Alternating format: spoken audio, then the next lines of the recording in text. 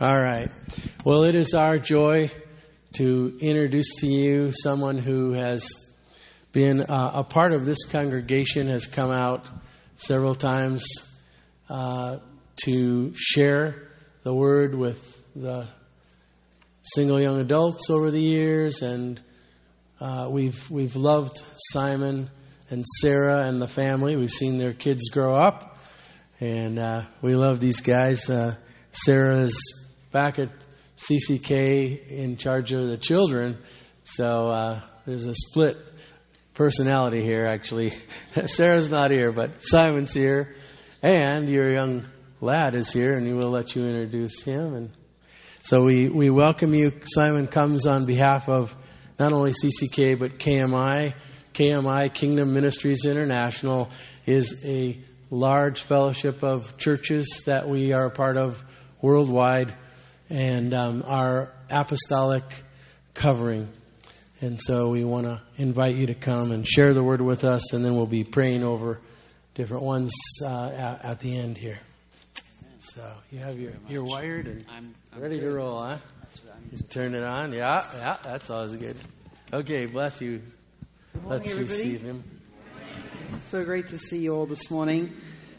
Yvonne leaned over to me just a moment ago and said, "Don't forget, this was the very first place you ever preached in the United States of America was at Christchurch Monroe." And I said to her, well, depending on how I do today, this might be the last place I preach too.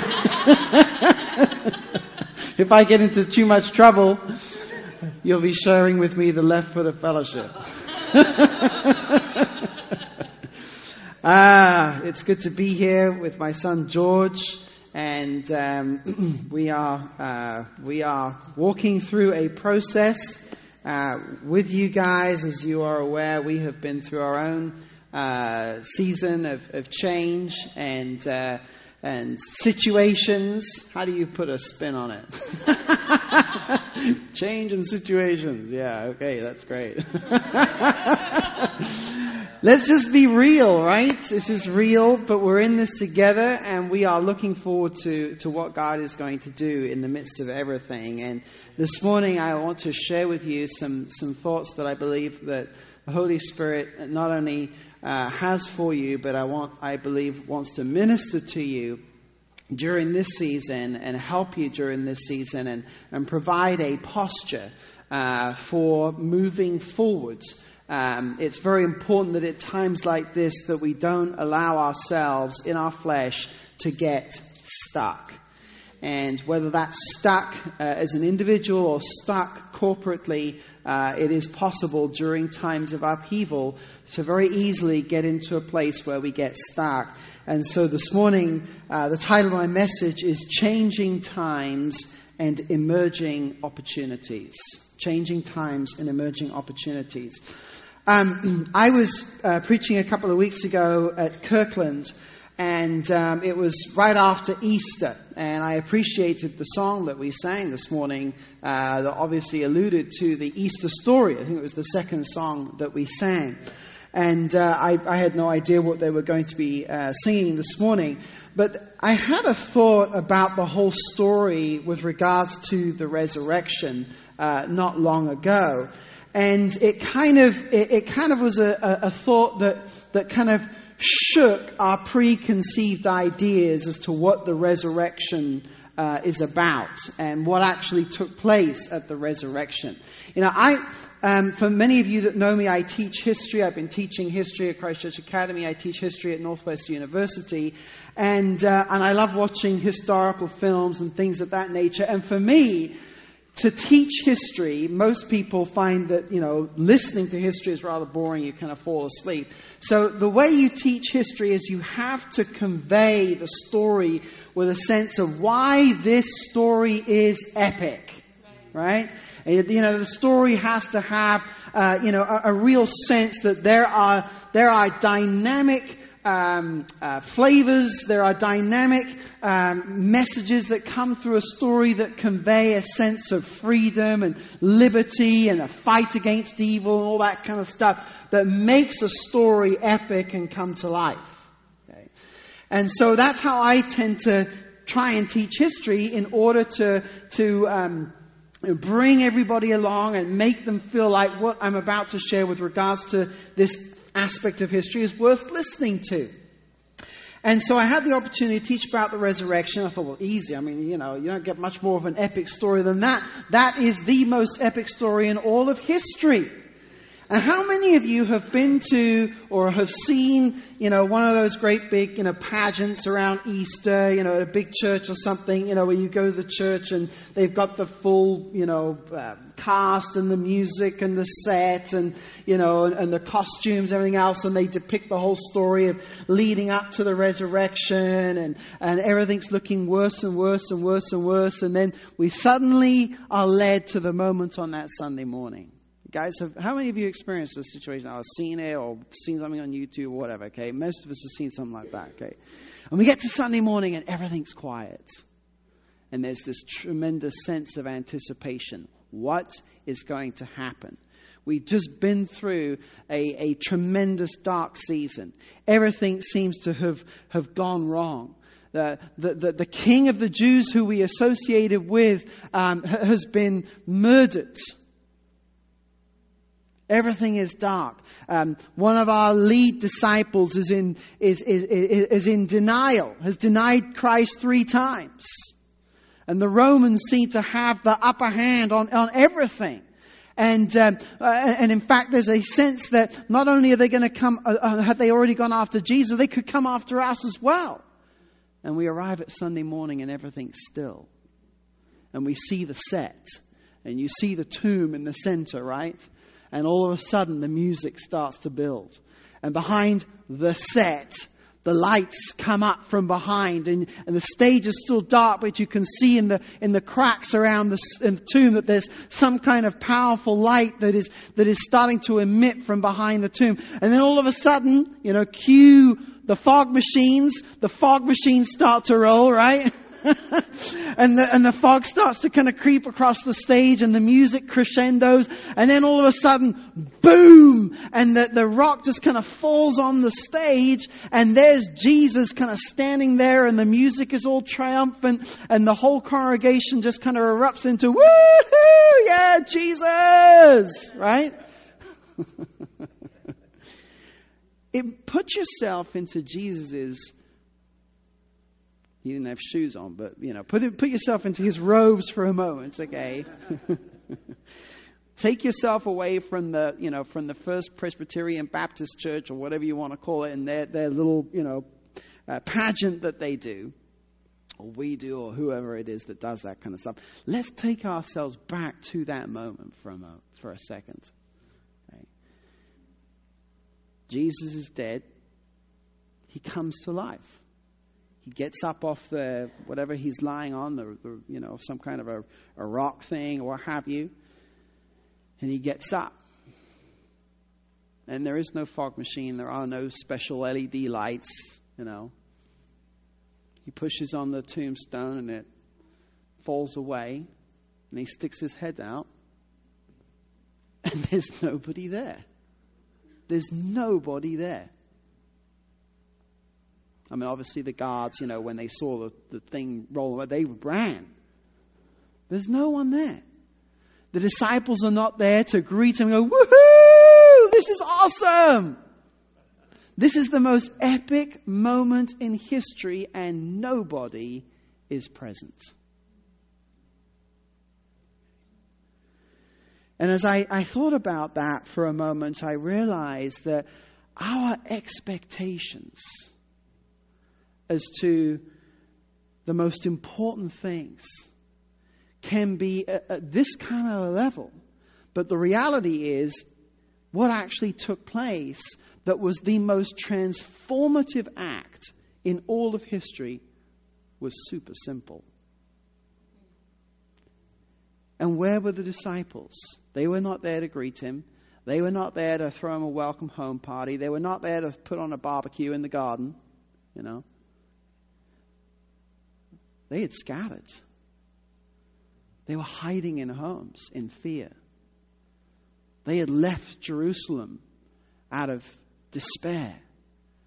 Peter, in denial, and despondent. Many of them feeling like, what was this all for? What did we give ourselves to? All those fishing trips that we kind of gave up.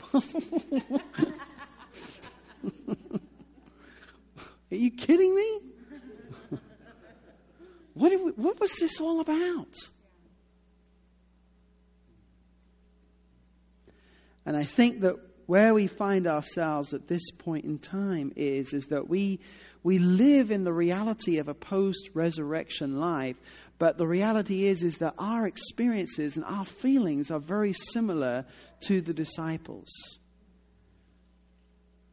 Because we don't see the power of the resurrection life on an everyday basis. We don't have the epic music playing all the time. We live in reality. And the reality is that we sometimes are led through times of difficulty, times of transition, times of trauma. And how each one of us processes those things is different from one another. You have a Peter that's in denial. You have a Mary that's in distress. You have a Thomas that is in doubt. Each one of us processes the different things that we go through in a different way, and we need to have understanding for one another as we move through this process together.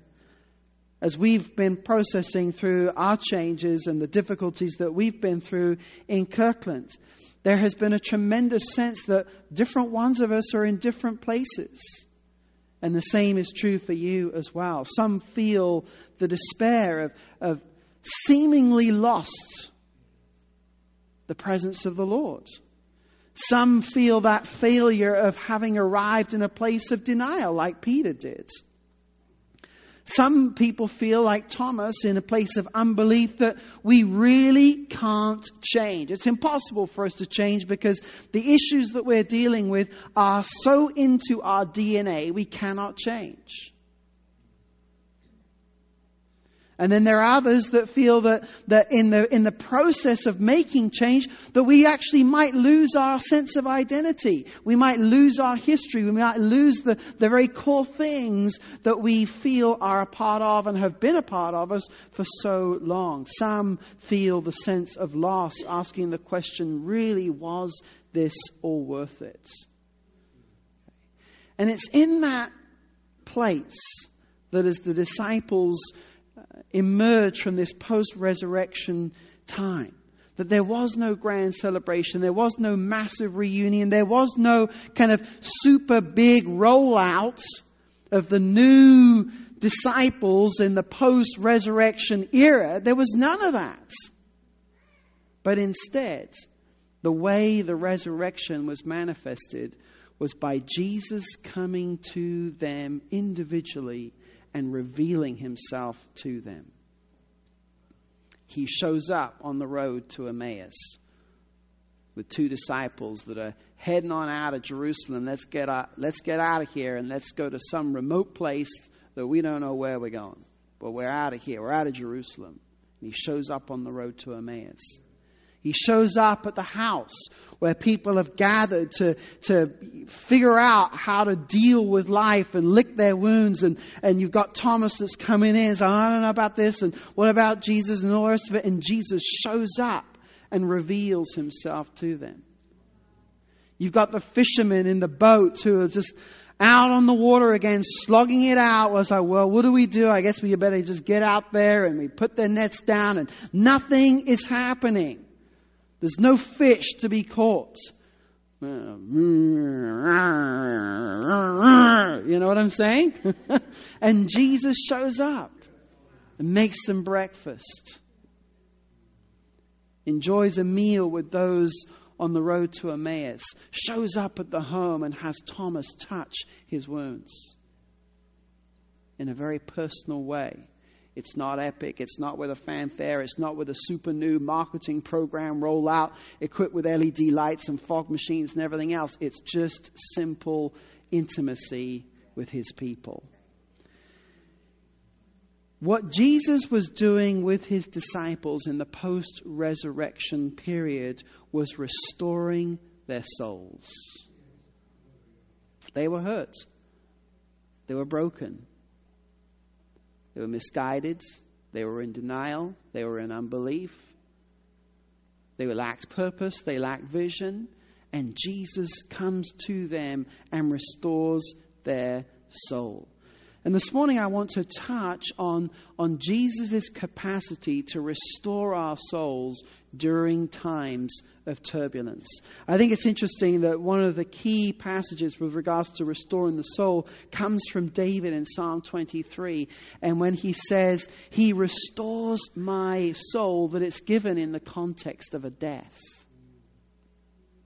Psalm 94 verse 19 says, when the cares of my heart are many, your consolations cheer my soul. Psalm 107 verse 9 says that he satisfies the longing soul, and the hungry soul he fills with good things. That's where we are at right now. We're in a place of longing. We're in a place of hunger. We're saying, God, there has to be more. He comforts our soul during such times. It's during the context of moving into a place of captivity, having been extracted from the land of promise, that Jeremiah says, for I will, speaking on God's behalf, says, I will satisfy the weary soul, and every languishing soul I will replenish. That's in the context of captivity. And so, as we look at Jesus in this resurrection, new post-resurrection era that we find ourselves in, it's interesting that this is the focus of Jesus' last work, was to restore the souls of the disciples. And it's interesting because if you go back to the very beginning of Jesus' ministry, what did he announce when he first showed up to the synagogue and announced who he was? Luke chapter 4 verse 18, he says, God has sent me to heal the brokenhearted, to preach deliverance to the captives, to recover the sight of the blind, and listen to this, to set at liberty them that are bruised.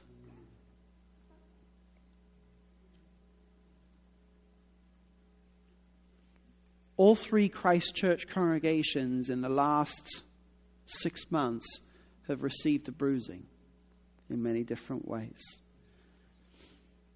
And God says that in the midst of that bruising, He comes to set us at liberty. He comes to heal the brokenhearted. And in fact, there are consequences for not allowing God to heal our brokenheartedness. There are consequences for Him for when we refuse to allow that healing process to take place. A bruised soul is a soul that has been distorted. Just in the same way that if you bruise your arm, you bruise your leg. Your arm or your leg is kind of distorted. It's got that kind of nasty, big, huge blue mark or what have you. And as a result, if you bruise yourself badly enough, you actually lose a measure of purposefulness to it. I can't stretch it in the same way. I can't put as much weight on it in the same way. And so there's a sense that I'm restricted in the usual activities that I'm used to being able to accomplish. There's a sense of restricted hurt, a sense of restricted growth that has taken place as a result of bruising. Sometimes when we are hurt, we then lash out and hurt others. There's a sense of shame, there's anger, there's disappointment. There's a sense of rejection, depression, fear. These are signs of a bruised soul. A bruised soul expresses anger rather than passion. A bruised soul emits hatred rather than love. These are all feelings and components of our soulish expressions. A bruised soul feels apathy rather than zeal. A bruised soul senses fear rather than trust. And as a result, a bruised soul abdicates living for existing. Oftentimes when we are in such moments of change, our souls trade the authentic expressions of life for cheap imitations that please the flesh rather than truly satisfy the soul. The soul is not some wicked part of us that we need to kind of tame and get under control. It's something that God has given to us so that we can feel and express the fullness of what God has put inside of us. It's just that it needs to be under the government of the Holy Spirit. And it's so easy to allow our soul to pursue cheap imitations rather than real expressions instead. We pursue wealth, success, and pleasure. None of those things are wrong in and of themselves, but if those things are being expressed because the soul is empty and is not being filled up and is not being healed, then it's just emptiness. The soul, in fact, can even choose spiritual imitations in the form of religious expressions and behaviors, believing that somehow that we should deny passion, and in denying passion, we will somehow be more holy. That's a spiritual imitation, religiosity. Religion obligates us to restrain passion, for it is believed that somehow in restraining passion it will make us a better person. The reality is it makes us a bitter person. A bruised soul refuses to be comforted. It's got its guard up. Psalm 77 verse 2 says, "My soul refuses to be comforted." We have to be very careful when we're in times of strain and pressure, when we're in times where things are not going in the way that we expect them to go, that we allow our souls to come to that place where we refuse to be comforted. It's in these times that I think we need to be reminded of what Jesus says to us in Matthew chapter 11. Where Jesus says, "Come to me, all who labor and are heavy laden, and I will give you rest.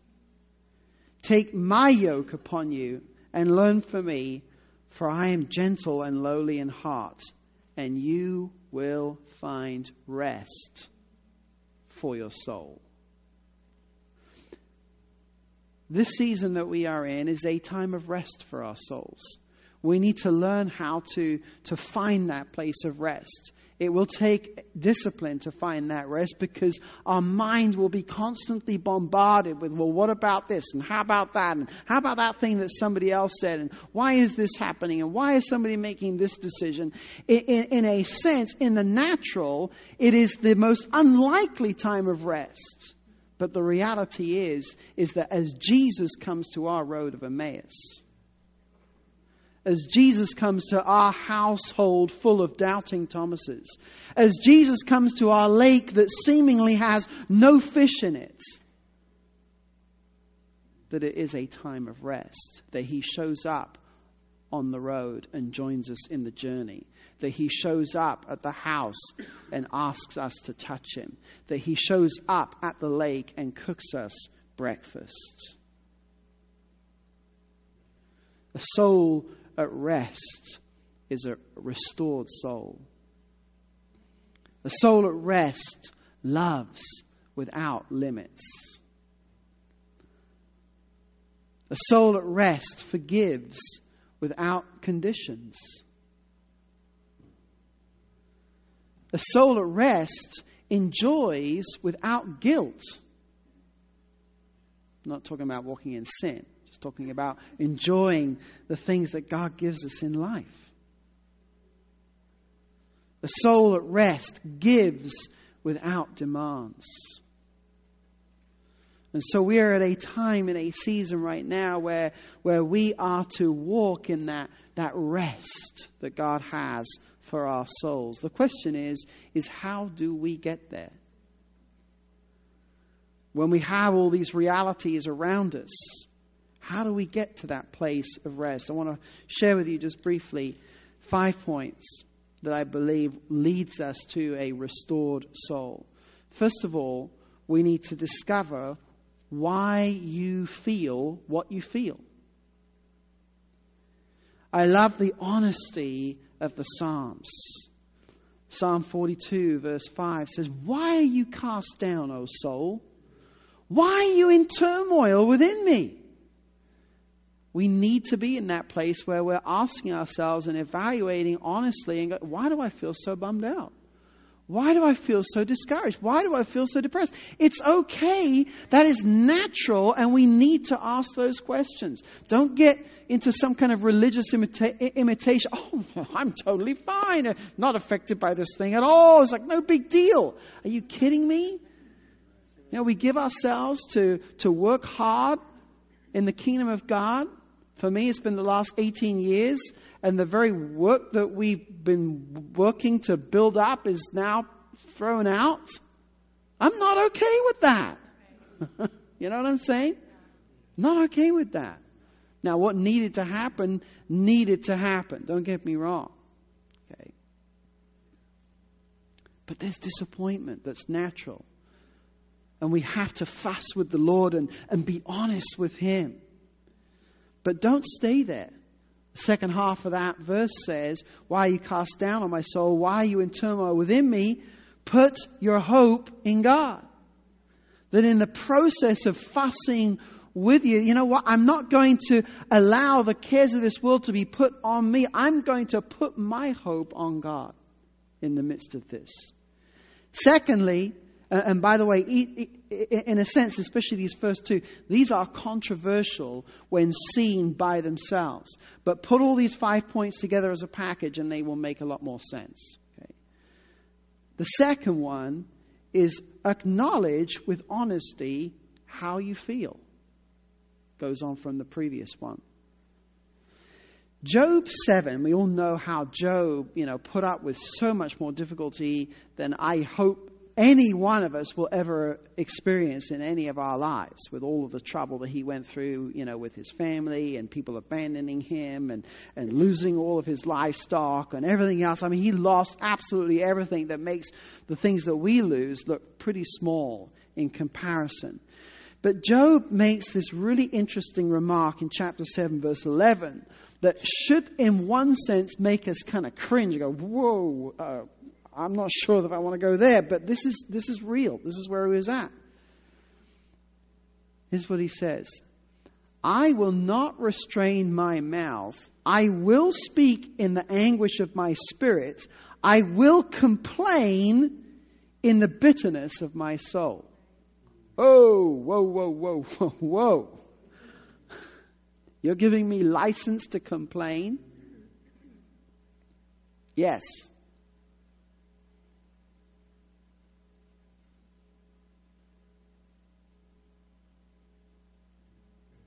In the Spirit. With honesty and honor. I need to sit down with you, brother, and I need to share with you the troubles that I'm having. What I'm wrestling through. And why this... don't get me wrong, I'm not mad at you, but I've got to work this thing through. I've got to be honest where I'm at. I've got to be honest with where we're going. This concerns me and that concerns me. Can we just have a conversation? I'm not asking for an argument. And I'm not asking to be right. I'm just asking you to hear how I feel. And in fact, I'm not even asking that we necessarily change. And I just need you to know this is how I feel about something. That there can be honesty with honor in the midst of times of despair. Job says that I will not restrain my mouth. Now, we need to be cautious. We need to be careful we don't run away like a freight train and we just spout things off and say unnecessary and hurtful things. That's not what I'm saying. But the other extreme of that is to, we'll just be quiet. We're not going to rock the boat. We're not going to unsettle anything. And the reality is that deep in your heart there are things that are unsettled and you haven't allowed them to be expressed. It's important that we express how we feel, but we do it with a sense of honor and we do it without demands. Like I said earlier, a soul at rest forgives without conditions. A soul at rest gives without demands. So there's a fine balance as to how we do this. And that's why I then lead us to the third one, which I think is really, really important. It helps put the other two in perspective. And the third one is that we need to receive the power to reject negative feelings and thoughts. We've identified what they are. We've expressed them. So we're not denying that they exist. Okay? But we are coming to the place that now we have the power to reject the negative feelings and thoughts that we have. Colossians chapter 3. Read the whole passage between verses 1 through 13 when you get the opportunity. But I've just highlighted a few verses in between there. And so I'm just going to kind of bring them together and summarize them by saying this. If you have been raised with Christ, talk about the resurrection. Seek things that are above, where Christ is seated at the right hand of God. Put to death, therefore, what is earthly in you. Anger, wrath, malice, slander, obscene talk. And put on then, as God's chosen ones, compassionate hearts, kindness, humility, meekness, patience, and bearing with one another. Now here's how we do that. See, I think in our religiosity, our tendency is to say, oh, no, I don't have any anger. I don't have any issues. I don't have anything that I'm wanting to slander about. Oh, no. Because that's not Christ-like. Well, get over yourself. Yeah, we all have stuff that ticks us off, right? We all have stuff that gets our goat. That gets under our skin for whatever reason. And it's right that we identify those things, acknowledge it, and where appropriate that we share it.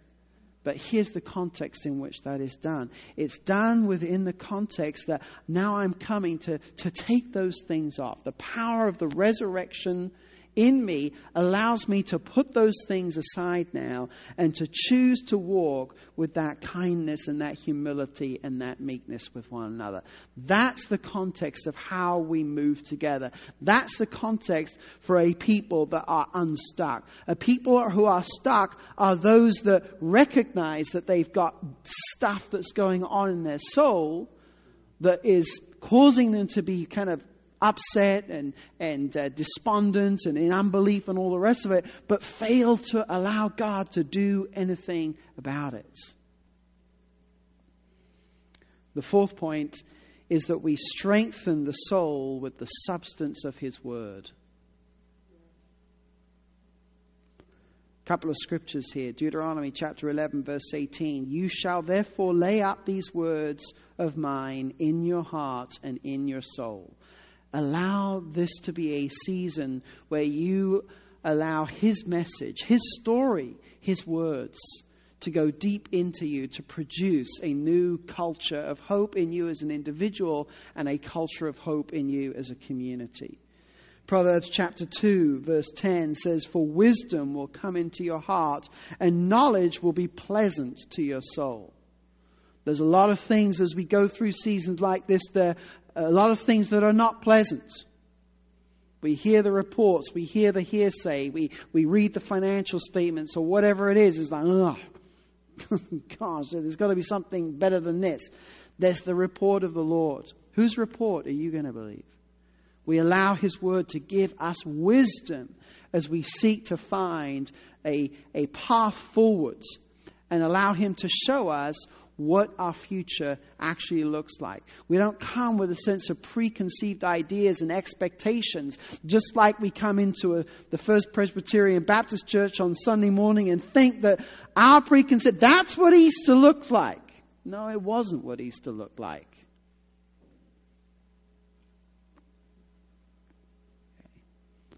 But we allow His Word to lead us through the fog of war and the fog of change and everything else that's happening. The last one.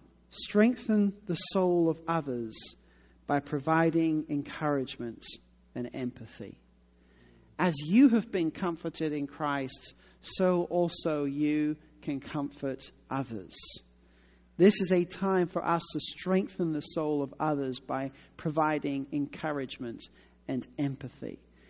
Empathy, different from sympathy, is the ability to put yourself in the shoes of another. Do you guys have the capacity at this point in time to put yourself in the shoes of Pastor Dustin?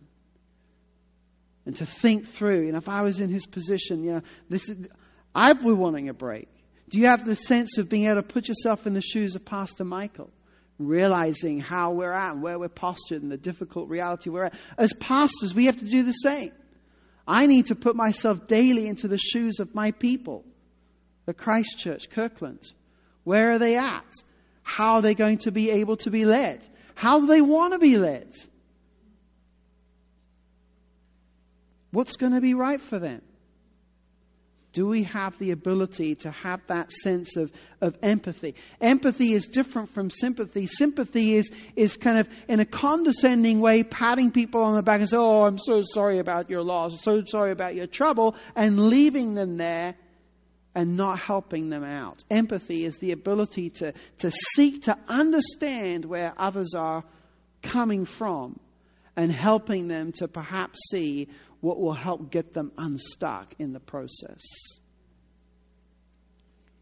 Proverbs chapter 16 verse 24 says that gracious words are like a honeycomb, sweetness to the soul and health to the body. Right now, our souls could use a little sweetness. And the Proverbs says that gracious words are sweetness to the soul. That in the midst of us sharing honestly, and that's what we need to be doing, there needs to be a graciousness that comes. There needs to be a graciousness that is experienced. Christchurch Monroe is in a season of change. And change is the only prerequisite for opportunity. Can't have opportunities without change. You can't expect to experience different results by doing the same thing over and over and over again. In order for there to be change, healthy change, we need to embrace opportunities. Well, I don't want change. I'm happy with the way it was before. What if the disciples had said that to Jesus after the resurrection? It was great before. So what you're saying is you don't want the resurrection? We have to go through processes of change. And processes of change are difficult, but they are what cause us to grow. They are what cause us to allow us to trust in Him in a new and a different way. Ecclesiastes 3:1 comes to the conclusion, for everything there is a season. How many of you have ever been in a season where summer lasts forever? I love spring. And if spring went on forever and ever, it would be pretty. But I'd never get to go on vacation. No. Seasons come and seasons must go in order for us to experience the change and the dynamic and the growth that needs to transpire in our lives individually and corporately. In Daniel chapter 2, Daniel explains in his prayer that God changes the times and the seasons, and He removes kings and sets up kings. Change most often comes when there is a shift in leadership that takes place. And we have experienced a shift in leadership in every way in our congregations over the last number of months. And ultimately, our posture is that just as Daniel's message was one about coming to that place of finding peace in the sovereignty of God. We read and interpret change usually from where our soul happens to be at, how we feel about a change, how we process that change in our minds. And a soul that is injured places certain demands and expectations on God and on others, and especially on our leaders, for the outcome to be directed in a certain way in order to minimize pain. That's not always a healthy thing. And so that's why we need to deal with where our souls are at, so that we are not responding to the change out of a place of injury, but we're responding to change out of a place of healing. Healing is not to deny that there ever was an injury. It means that the injury is being dealt with. We've acknowledged it. We notice it. But we're dealing with it. And we're now not allowing that, or as the healing process occurs, I'm not allowing that injury to impede me to the degree that it used to. And so now, my leg may be bruised and I can still feel it when I'm trying to hike up to Wallace Falls, but I'm taking maybe a little extra time to do it, but hey, it's not going to stop me. I exercise it. I stretch it. I begin to work it out. And as a result, the injury begins to move away and become part of our history. A bruised soul says, how can we trust a God of promises when we're surrounded by men who can promise us nothing? But a restored soul is at rest because it doesn't carry demands as to what the fulfillment of God's promises will look like. And nor does it expect man to fulfill these expectations in a certain and specific way. So when we're in a time of transition, our hands need to be held open. We need to be willing to allow the Lord to show us what He wants to do and how He wants to do it. And no matter what happens, the beauty of life in Christ together is that we can experience relationship and we can experience community no matter where we end up going. That there's a uniting and a joining in our hearts. That even if God was to put different people in different places, just as God moved me from England, I still have strong relationships with my brothers and sisters in Christ back home, with my parents and so on. So some there's going to be a moving on. For others there's going to be a coming closer together from a geographical perspective. But our hearts can remain at one. And our souls can remain at rest. No matter what God's sovereignty allows in terms of change. A post-resurrected Christchurch Monroe may not necessarily be welcomed with fanfare and throngs and new buildings and new marketing plans and everything else. But it will be authenticated by Jesus coming to us personally. On the road to despondent disciples, in a home to doubting believers, on a boat with tired fishermen, Jesus comes during this season to refresh the weary.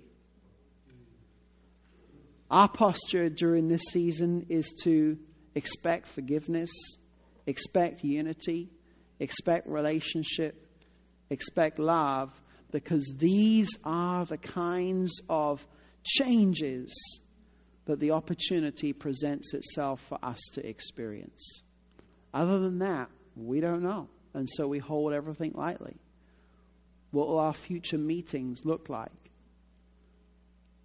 What will the building look like? What will the children's ministry look like? What will home groups look like? What will our leadership look like? I don't know. I don't know. I don't know. I don't know. I don't know. But I can guarantee that our future will look like forgiveness, love, unity, relationship, intimacy with Him. Those are the things that we can guarantee on. And as a result, we can find rest for our soul. I want to end by, I have some cards here to pass out. Maybe, George, you could do that side. Pastor Michael. Here's a quote for you to maybe put on your refrigerator or stick in your Bible or something like that as a word of encouragement. And here's what it says. The only way to shoot an arrow is to pull it backward. So when you're feeling pulled backward, focus forward on God. And get ready, because He is aiming you toward good. God has good things for us. We're not sure what the target is, but we know it's a good target. But in order to be released into the fullness of what God has for us as a destiny, individually or corporately, we must be pulled back before we are released. Sometimes when we're being pulled back, it feels like, God, what are you doing? I'm being taken further away from my destiny. Here's the tip of the arrow, which is what we see. There's the target, and we're being pulled back. It's like, God, your logic doesn't... I don't understand your logic, God. I'm moving away from my destiny. When Joseph was in prison, he was about the farthest in his mind from God, from his destiny. The reality was, he was the closest he ever was to it. When we're being pulled back in the bow, that means we're actually closer to our destiny than we realize. When we're on the road to Emmaus, we're actually closer to the destiny than we realize. When we're in a home doubting, we're actually closer potentially to the destiny of God than we realize. When we're out fishing and we're not catching anything and wondering what in the world's going on, we could actually be closer to the destiny of God than we realize. Amen? Amen. Thank you. Thank you, Pastor Michael. Yeah.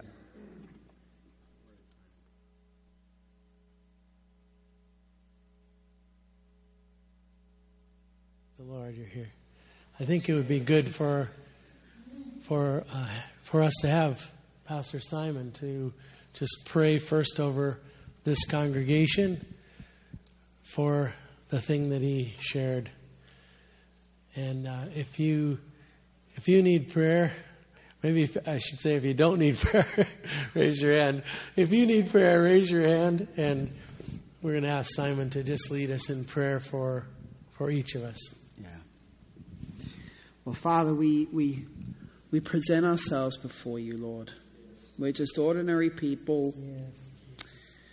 We feel like sometimes we need to escape Jerusalem. We feel like we need to go hide in our home. We feel like we just need to go and find a quiet spot somewhere. And Lord, we sense, Lord, what are you doing?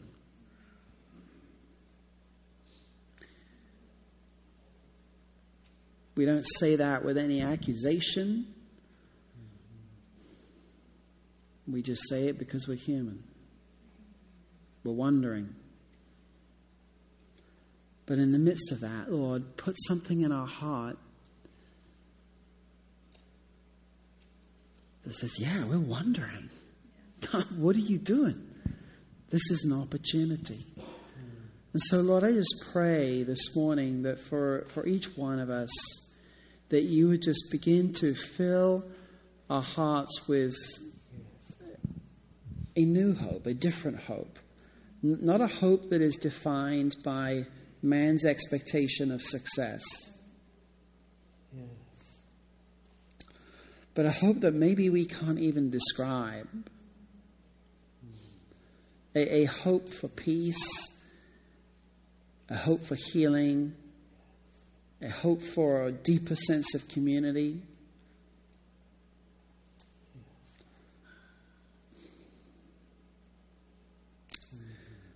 Lord, we thank you that because you are good, you do all things well. Yes. And we trust you in that, Lord.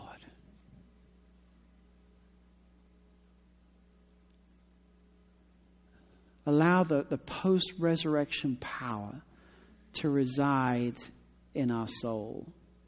And where we are injured, we ask, Lord, that you would just touch. walk with us,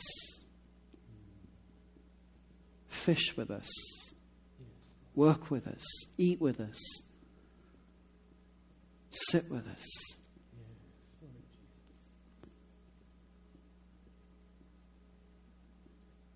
Thank you, Jesus. We bless your name, Lord. We praise you for what you're doing in this time, in this season. We trust that you, in your wisdom and in your sovereignty and in your providence, will do all things well and all things good. And so we release our present into your hands and believe you for whatever our future looks like. We thank you and we are so grateful for our past. And all that you have done in our past will continue to reap a bountiful harvest of relationships and love and fruitfulness. We thank you, Lord, that our past will even equip us for our future. And so in this present moment, Lord, we yield to you as to however you decide, Lord, to bring about our futures. We say, you know best. You know better than we do. And that ultimately your end is far better than anything we could imagine. Thank you, Jesus.